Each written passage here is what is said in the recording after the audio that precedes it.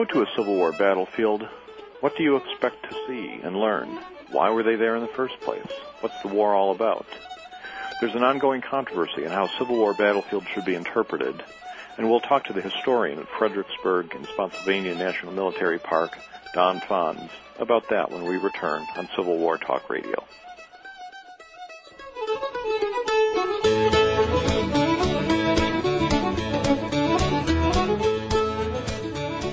Have you let your website go stale? Wish you didn't have to wait for your web developer to return your call when you want to update content? You don't have to. Now you can easily and instantly manage your own website content using affordable Avalar technology. Avalar is a website development and hosting company that provides turnkey internet solutions for companies like yours that need to stay focused on core business. Avalar gives you the power to control your website and make updates and additions in real time without having to learn HTML or other complicated programming tools. Websites powered by Avalar feature capabilities that attract more customers and enhance relationships with existing customers. Avalar offers a multitude of leading-edge solutions, including lead generation and referral tracking, shopping carts and payment processing, membership management, and search engine optimization, to name a few. Take advantage of the full power of the Internet using Avalar technology at www.avalar.com. That's AVALAR.com. Vitality is a natural expression of health, success, and fulfillment, and yet it's rare to meet people bubbling with vitality. That's because most of us push ourselves too hard, and when we trigger the internal alarms that tell us to change our diets, attitudes, or activities, we ignore them. Allowing outside pressures to override our internal alarms undermines our health, sabotages our success, and limits our potential. If you're ready to reclaim your natural vitality, to begin living a life you love, visit thevitalu.com. You're listening to World Talk Radio, where the world comes to talk. To speak with our show hosts or guests during the live show, call us toll-free in North America, 888-514-2100. Everywhere else, call 001-858-268-3068.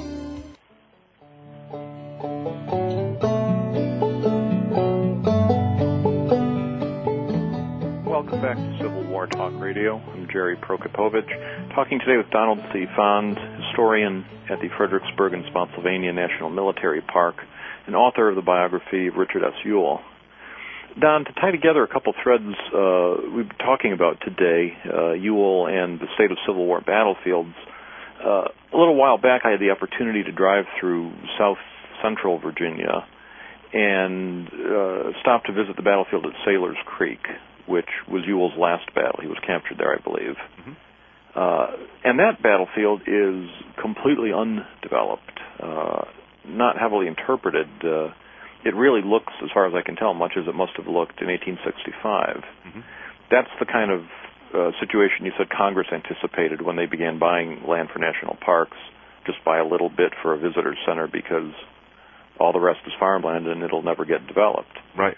Well, we've seen otherwise, as you point out, in along the I-95 corridor, Fredericksburg, Chancellorsville, those areas are being heavily developed into bedroom communities for Washington and Richmond, and it's a real struggle there. Places further out, like Sailor's Creek, are still completely undeveloped. Is it just a matter of time until those two get covered with racetracks and shopping malls? I'm afraid it is. Again, it all depends on the geography, but in Virginia, anything that's near a highway is very quickly getting developed. I know I recently went down and was visiting Cross Keys Battlefield, which is one of my favorite Ewell spots out in the Shenandoah Valley. And when I've been there on previous occasions, Cross Keys had always been very natural. It's about 5-6 miles from Harrisonburg, but it was out in farmland, and the area looked very much like it would have during the Civil War. The last time I went back, I noticed the traffic was several times heavier than it had ever been before, and I now noticed housing developments cropping up all around the battlefield. And so in another 10, 20 years, that battlefield, if nothing's done, will become developed just like the battlefields up in this part of the country. So again, even battlefields that once seemed safe really aren't safe anymore. What can be done about this? the most practical thing that people can do if they want to preserve the battlefields is to join one of the several battlefield trusts that have cropped up in the last 20 years. These are groups of individuals who are very concerned about Civil War history, who don't want to see the land developed, and realize that if they're going to keep it from being developed, they need to go out and purchase it. And so, for instance, here in the Fredericksburg area, we have a very active group called the Central Virginia Battlefields Trust, which has been very helpful to the Park Service in buying up land that the park cannot buy for itself, and then preserving it and later giving it to the National Park Service. On a national scale, there's another very good organization called the Civil War Preservation Trust, and it has done the same thing, but on a national scale over the last 20 years. They've saved a lot of land, not only in this area, but as far west as beyond the Mississippi River. So both of those are excellent organizations. They use their money very effectively, and they, in fact, leverage the money. So if you give them $1, they usually can turn it into $3 or $4 of preservation money by getting grants from different government organizations. So they're very good organizations to join. They use your money very effectively, and they are saving this hallowed ground before it gets developed. And if it's not, I know in this area anyhow, if it's not saved in the next 10 to 20 years, it will never be saved because it'll all be gone. Well, I think it's something hopefully our listeners will think hard about doing, joining the Civil War Preservation Trust or other local groups and working to preserve things. There are battlefields certainly throughout the East Coast. Here in eastern North Carolina, I am learning as a newcomer to the region more and more about how much action took place nearby and how many undeveloped sites there are that were the scene of fighting between Union and Confederate forces. In many cases, sites that ought to be preserved or interpreted or at least remembered in some way that even the local residents know nothing about today and would just as soon pave over if no one said anything. Mm-hmm. Now, the Park Service, besides preserving these battlefields, also has the responsibility for interpreting them, for helping the visitors understand what happened there. Mm-hmm. And as I understand, there's been a sea change in the last decade, certainly, in how the Park Service interprets Civil War battlefields. Can you tell us something about that? Yes, I'd say maybe 5 years ago or so, the Park Service had kind of symposium, I guess, which was attended by a lot of people in the National Park Service Civil War sites and other Civil War organizations, and it's called Holding the High Ground. And the thrust of the Holding the High Ground symposium was that Civil War parks, specifically in the National Park Service, had perhaps gotten too narrow in their focus. They were talking almost exclusively about battles and military things to the exclusion of maybe some of the broader topics. And so the purpose of the Holding the High Ground was to examine that, see if it was true, and if it was true, to perhaps take steps to maybe broaden our interpretation to include the causes of the Civil War, the effect of the war on civilians, and other associated topics that maybe weren't quite getting enough attention. And what do you think of that? How is it working, and what's your view of it? And as an employee of the Park Service, of course, you might want to measure your words carefully talking about official policy. But to the extent you can, what do you think of this? I like the idea as a whole, though. I think it has to be done on a site-by-site basis and done with a certain sensitivity and intelligence. You can't go out and simply rubber stamp every park and say, okay, at every Civil War site you have to talk about this issue, that issue, and another issue. If you do that, it's not only going to be kind of like sticking a round peg in a square hole, it will also bore the visitors. Imagine if you're a visitor, and a lot of visitors go out on Civil War vacations where they hit 5-10 different battlefields all in a week. Try to imagine if you're going to a battlefield, and at each battlefield you're getting the same prefabricated statement about the causes of the war. You'd get very tired of that very quickly, and it wouldn't be appropriate in every spot. So you have to take that notion, which is a good notion, and apply it with some intelligence. For instance, let me give you an example here at our park. Here at Fredericksburg National Military Park, we have a site called Chatham, which is an antebellum plantation that was also used as a headquarters in a hospital during the war. That's an excellent spot to talk about the causes of the war, and not only the causes, but the effects of the war on the civilian population. And so here at Fredericksburg, we are working to use Chatham and other sites like that to bring out these lesser publicized themes. On the other hand, you wouldn't want to take those same themes and you couldn't very well apply them to, say, the wilderness battlefield. And if you tried to do so, it would seem out of place and very awkward. So again, I'm in general in favor of broadening the interpretation, but I think it just has to be done in an intelligent, sensitive manner. Well, that makes a lot of sense to me. It seems that there are places where you do want to talk about the cause of the war and places where you might not.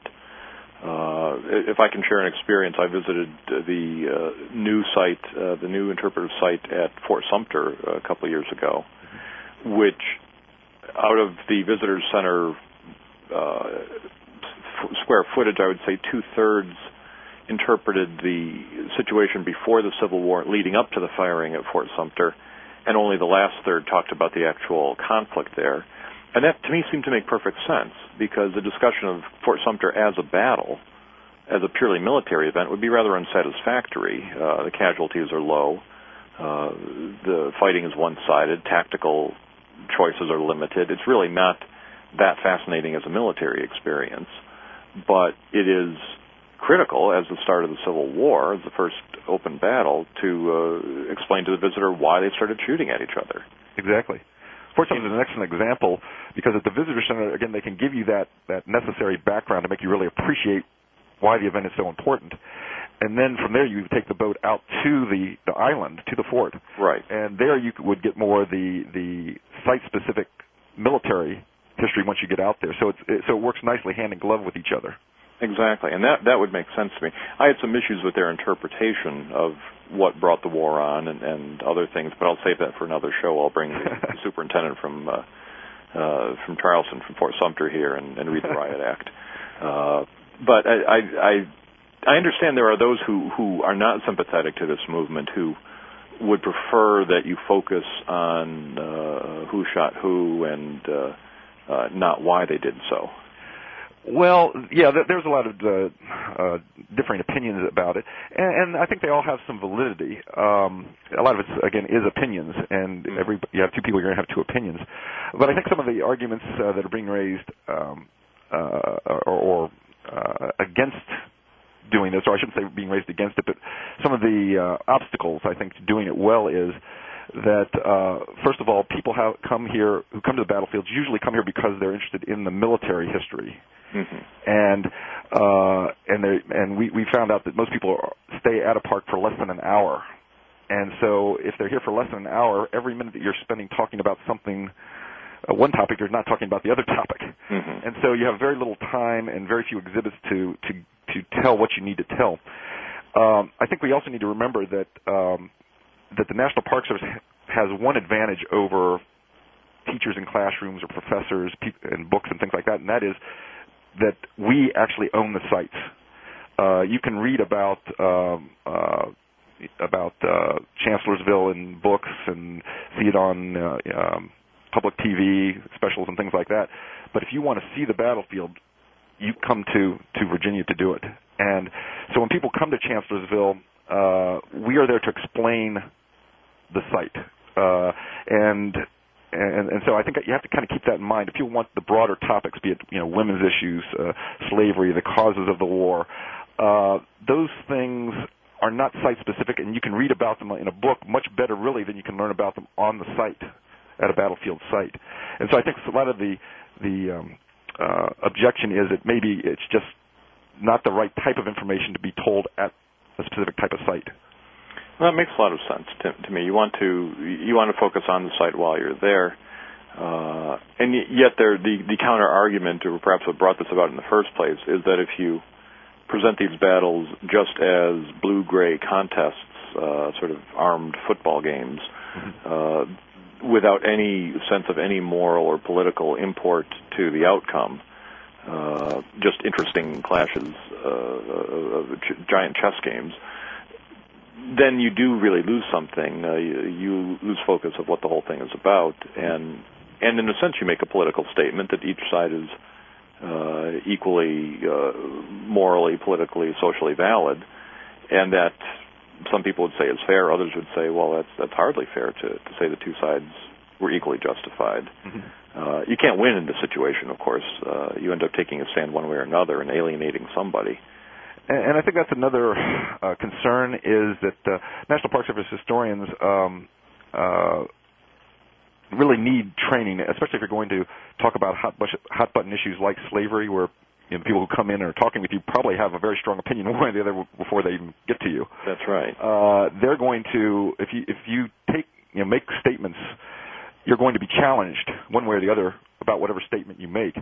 And consequently, I think there's a lot of people in the Park Service, myself included, who feel that it's hard enough to understand, in our case, everything associated with the military side of the story for 4 different battlefields, and now you want to bring in something that's an entirely new set of information, and information is very controversial, and now we have to also become experts in that in addition to what we're already doing, which takes up 100% of our time as it is. So I think there's also concerns about that, about just not being able to do both of them well.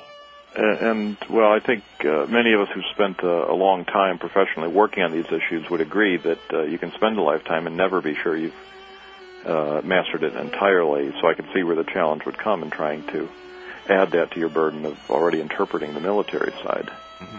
Well, there is, as you say, there's no end to the amount of issues, of subjects we could discuss on this. And it happens every week, much sooner than I would like. We've gotten to the end of our time here. So, Don Fons, thank you very much for being with us today on Civil War Talk Radio.